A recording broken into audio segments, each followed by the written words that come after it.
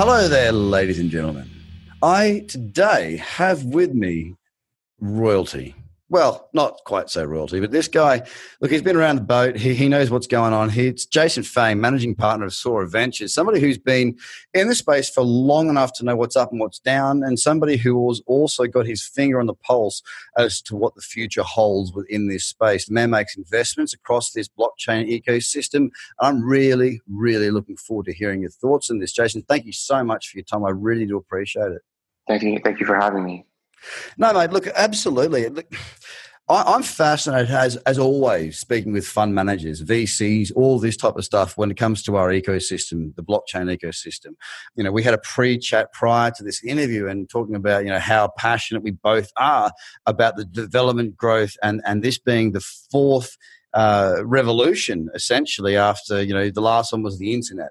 Now, I've got a quick question. Before we get started into the in-depth stuff, do you want to just walk us through a little bit about what's brought you to where you are here as the managing partner of Sora Ventures? Sure. So I joined blockchain at a professional level in early 2016. I was one of the early employees at Fenbushi Capital, which is at that time was one of the earlier blockchain funds in the world. Yeah. And they're based in Shanghai. Vitalik Buterin was actually one of the GPs. And I had the privilege to be working at Fenbushi at the same time, help Ethereum Foundation push it within China. And we actually ended up helping them organize DEF CON 2. That was also in collaboration with the LPs of Fenbushi. And that was in sometime in, I think it was in October or September of 2016. 2017, mid-2017, I left the firm and joined a portfolio company that was very similar to a company called R3, which they mainly focus on what we call distributed ledger technology. The company is based in China. They're now called Playton. They were formerly known as Zhuzhen Financials, and it was highly funded by the LPs of Fenbushi Capital, which is Wanxiang Group. And the Wanxiang Group was basically the first kind of big conglomerate in China that really put into or dedicated a lot of time and effort and money. Took it seriously, right? Into blockchain. And I give a lot of credit to this group or this company that kind of made Ethereum or made blockchain the way it is today in China. And today they still play a very important role, and they're very, very closely linked to the Chinese government. So they invested about 23 million USD for Series A at Playton. I was kind of their head of business development for the global markets. And at the time, they had about 140 people. And they focused something on what we call MPC, which is multi-party computation. It's basically encryption, and DLT, which is basically blockchain. And I was there for about 4 months and helping them expand into more of the US market, and with a lot of partnerships and understanding from the use case, really diving deeper into understanding the technology and what the use case can actually be. After 4 months of that, I decided to start Sora Ventures. At that time, it was mostly, if you did any form of VC fund, it was mostly a company, mostly the fund money from your friends or from your investors or from whoever you raised your fund, your money from. That would have been allocated into a limited company, or what we call a very non-legitimate entity that had very little protection for your investors. Yeah. And that was kind of like the space we were living in back then. And because the opportunity cost is very high. And so it was rare to have anyone, have a real crypto fund, like a real fund dedicated to crypto. And we're probably the first ones in Asia. So we're probably the first one who had fund admin, fund administrators, fund custodian, and fund auditors. And that was a pretty important part to starting Sora Ventures, because the goal was to aim for family office and basically traditional money. Where at the time, if you did a lot of fundraising, it would have been in no money. Yeah, it would have been people who have been in the industry for a long time, and understanding that the industry is going to move towards kind of like legitimizing, and there's going to be more players coming in. There's going to be a transition of old players moving out. We decided to do something that's more regulated. So what That's would you much call Sora safer. Ventures now then? Sorry to interrupt you. I didn't mean to. I thought you'd finished. But what would you call Sora Ventures? I mean, are you a blockchain VC? Do you Yeah, invest outside of we're blockchain? still a Or? blockchain VC. So we're still an institutional fund dedicated to blockchain equity and token investments. But a big part of that is actually incubation. So we Yeah. work with existing companies that are doing more in the Series A, Series B, or Series C, and we help them basically do something called reverse ICO, which is they take we dive really deep into the product, understand what they're trying to do, and then we try to look at ways that cryptocurrency or digital asset can play a role in it. A lot of times it's less of selling a protocol. A lot of times it's actually more about making the next money. So, I mean, digital asset for me, it's really trying to really understand where else can money be played in. I mean, if you look at it, if USD, for example, it's only as effective as having it like the physical USD bill around you. If you try to use PayPal, you can only use USD if the buyer or the And the fees are is insane. exactly if so, which means like if you're really looking at cryptocurrency, what that enables is it's basically what we call the PayPal 3.0, which is it's going to be a much more easier. It's going to be much more powerful than what we're seeing for banks. Much more powerful than what we're seeing in PayPal. Much more powerful than the physical dollar bill or actually any form of fiat.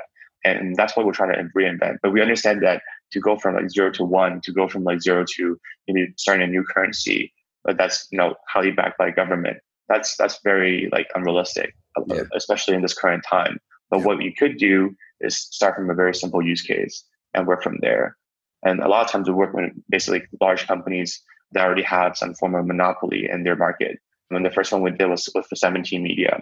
So basically, the chairman of 17 Media started a token called Mithro, and we helped them with a lot of listing and designing how the crypto will work. But a big part of that is trying to implement a lot of technology into replacing some of the middleman players. So, like, for example, Google, for example, Apple Pay, for example, Being less PayPal. reliant on the monopolies. And depending on which jurisdiction you're in, you're almost like bound to end up using one of the kind of payment system. If you're in Japan, then they have a different payment system equivalent to PayPal. If you're in Taiwan, they use something that's equivalent to PayPal there. But in the US, you use PayPal. So there's a lot of opportunities for that. The idea here is instead of going with different third parties that take in 5% or 10% of the commission, we end using digital asset, which is basically your own digital asset, and a lot of times that's less than 1%. And that's one of the best things about blockchain, right? It's you create the ecosystem. The difficult part is getting I guess, the use case on that. When it comes to B2B is all about saving costs. So if my business, like in my businesses, with what we do, we have to use certain payment gateways because we're crypto, and we can't go out and market like a normal business because Google, Facebook, Twitter, all the big dogs, we can't go out and do cost per acquisition type stuff that we would normally do. It's a very different game. Now, we were shut out of Stripe at the very beginning of our inception of the company, and they held a substantial amount of money from us. Thankfully, it wasn't money that we needed at that time. But for 90 days, we were shut out. Now, they came back to us in groveling knees saying, we're sorry, we did the wrong thing, blah, blah, blah. But that could, I mean, if our business wasn't as strong as what it was, that could have effectively put us out of business. We can't, we're talking about we're in 2019. We are in the goddamn digital age, right? How can one business, and it wasn't Stripe that had the issues. Anyone who's listening from Stripe, you're good with me, right? We're cool. But it was the bank that was backing Stripe's payment facilities in Australia that effectively shut down our entire payment gateway, forcing us to use PayPal, and we take payment in crypto. That was fine. But the PayPal side of things, they sting you 4% in, 4% out. Now, we pay our staff through PayPal. We were getting our 8% hit from $1 in. On the way out, we were getting 92 cents.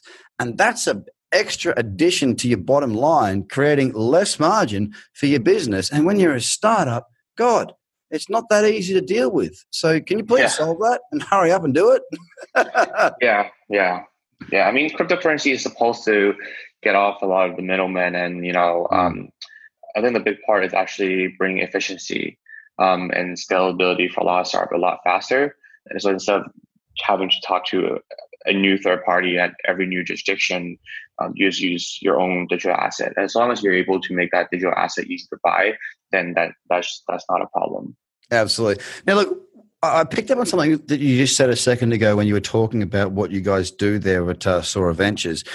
Because you work with companies to do their A, B, C, D, and so on rounds. Now, are you helping to structure their offering to traditional market players, or are you looking more at structuring it for the crowd? How do you structure each company that you're involved with to raise to help? Now, obviously, there are good companies out there that need money, and they need money now because it's a wonderful time for acquisitions right now as we stand here on the 25th of February with the market being down. Now, as valuations in asset classes or tokenomics or so the crypto assets go up, so too will the valuations of these companies. So it's about striking fast while the iron's hot.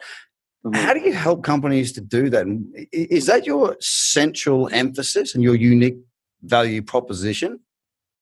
Yes, but a big part of us is actually we just lead them. We lead around, and that's why there's incentive for them to work with us. Usually, we take a big stake in the token, and then what we'll do is we help them structure the token economics. We help them get with listing. We help them with marketing. We help them with understanding the strategies. I think a big part of understanding crypto is really understanding your market, and because the market changes all the time. You really need to have different strategies to prepare for different market. For example, 6 months ago, if you try to fundraise, it would have been a lot easier compared to now. And moving forward, I think if you try to use the same model and try to sell protocols, it'll be very, very tough because that story it's hard to sell. Just with white paper is hard to sell, where people want to see real products and VCs want to see a team that's been proven to have effective, to have track records and able to execute. And realistically, you cannot. It's hard for any VC to execute on due diligence on that unless the founders have actually done some form of startup before, right? And the best startups is the ones that already have the existing startups. It's hard to even do due diligence on past startups because the company is either sold out or gone. It's usually very hard to do that. It's very timely. But it's much easier to do due diligence if the company is still around and they're still running that company. And a lot of times we can get data and get information on how the company is doing and how if this company is cash flow positive. All that stuff can be transparent from day one. And at the same time, we get to meet their investors. Once we pin down a strategy and they're down to working with us, then we usually lead the round. And then we bring in other investors that we work with. And then, of course, sometimes we have exchanges that come in with us as well. And then usually we try to list them. And then depending on the strategy, depending on the market, we would execute those strategies. And the goal is really to try to get them on the top 100 on CoinMarketCap. And I mean, I know a few people that have arms into China and how business is done there and successful raises. And it seems to be a very mafioso type world. And I don't mean that in the negative sense of, we're going to put a bullet in your head. I mean that more in the sense of kind of like every ecosystem, I suppose. You know who you know. And there's the higher echelons that talk to the higher echelons. And you got to work your way into those higher echelons to really be taken seriously. And when you are taken seriously, well, you can create somewhat of a bidding war. And even if not, it's about Johnny knows Dave. I'm not sure the Chinese names of Johnny and Dave. I'm sorry, Jason. But Johnny knows Dave, and Dave has the exchange, and Dave's got a big exchange and will get listed. So therefore, Johnny can get his project listed on that exchange for a lower amount, so forth and so on. Now, whether it be listing on exchanges or getting into the foothold of those higher VC, long arm reach companies, it's really about who's connected. So you're obviously in that space. What are you looking for with Sora Ventures at the moment? Like, what sort of projects are you looking for? Well, we're still very much interested in equity companies that are interested in launching a token. I think actually 6 months ago, I wrote an article on basically saying that 2019 and 2020 will be a year of basically what we call it's basically what we call like use case tokens. So less of protocol tokens, a lot more on like real companies launching certain tokens, or what we call reverse ICO. But there are many terminologies that people refer to, but in the end, it's basically an enterprise token. So it's like an existing company. Let's say, for example, like BitTorrent, they launched it recently, did their ICO. But BitTorrent's like, it's an existing company. It's been around for a long time, and then they decide to launch their own token, right? So I think that the trend moving forward will be a lot more equity companies or a lot more existing companies, and they'll look into doing a token for many reasons. But the biggest reason I think would be for marketing, for fundraising, and for being able to target new markets.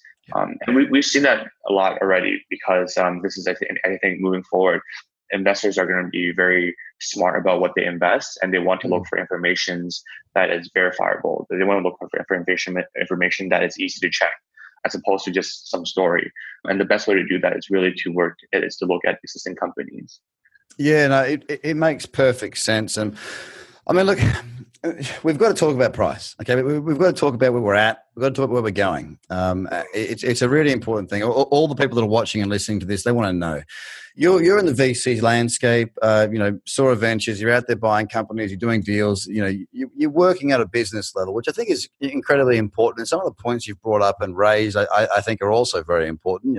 No longer can a 19-year-old who's come out of university or still in university basically do an assignment and raise $30 million. And I think that's a fantastic thing for the market. I think the ICO boom of 2017 was a bit painful, a bit silly, and it hurt a lot of people.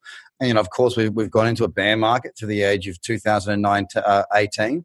And in 2019, I don't know what it's going to hold. I'm a trader. I read price action. I trade what I see, not what I think. Mm-hmm. Where are you positioned right now? You've got hands in many pies. I'm in a fortunate position where I get to speak to lots of very intelligent people. No one's talking about price. They're talking about development. They're talking about use case. They're talking about business. They're talking about revenue models. What do you think is going to be one of the catalysts to get us outside of this range where we go sideways, down, sideways, down? What's the market waiting for, in your opinion? Do you have an opinion on that? You don't need to, but I have to ask.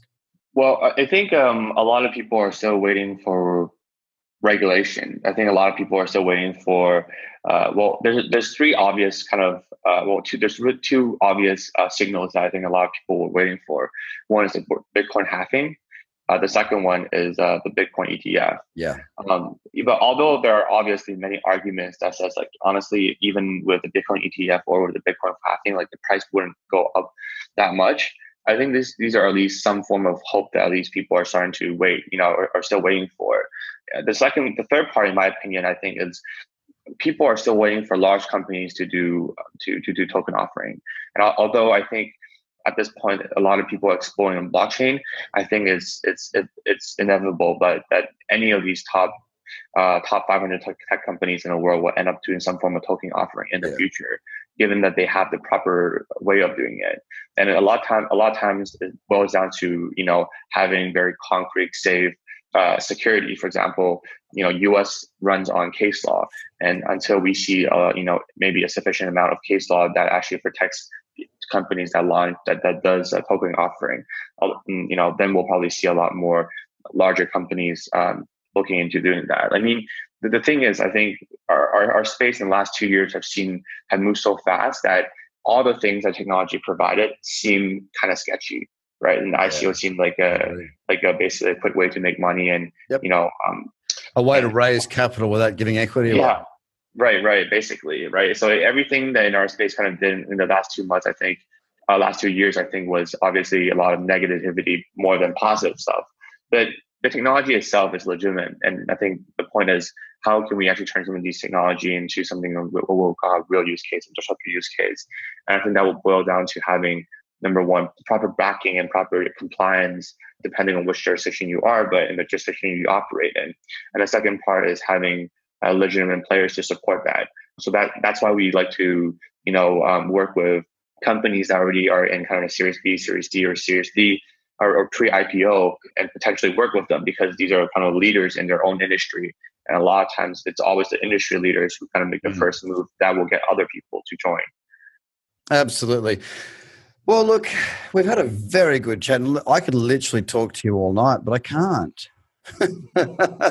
But Jason, it's been an absolute pleasure hearing your thoughts. We're doing hedge fund, or we're doing fund week this week, talking to many different fund managers and people in the space to get an oversight as to what you guys are really looking for that push the bickies around. Essentially, I really appreciate your time. I would like you to finish on it. If you could just let us know where people can find more about what you do and how you do it. Yeah. So we have our own Medium. So I occasionally write Medium posts. The second part is, a big part is, I think, in the crypto space, it's LinkedIn. A lot of people will just come and add me on LinkedIn and message me. So that's like by far the most direct way of doing this. Okay. So on LinkedIn, it's Jason Fang on LinkedIn, and check you out on Medium. Okay. Thanks a lot. Excellent. Well, mate, it's been an absolute pleasure. I really do appreciate your time. I know you're a busy man, and I really appreciate the time that you've taken to speak to myself and my audience. Ladies and gentlemen, it's Jason Fang, managing partner of Soro Ventures. Thank you so much for your time, mate. Thank you very much. Thank you. Ladies and gentlemen, thank you so much. Bye for now.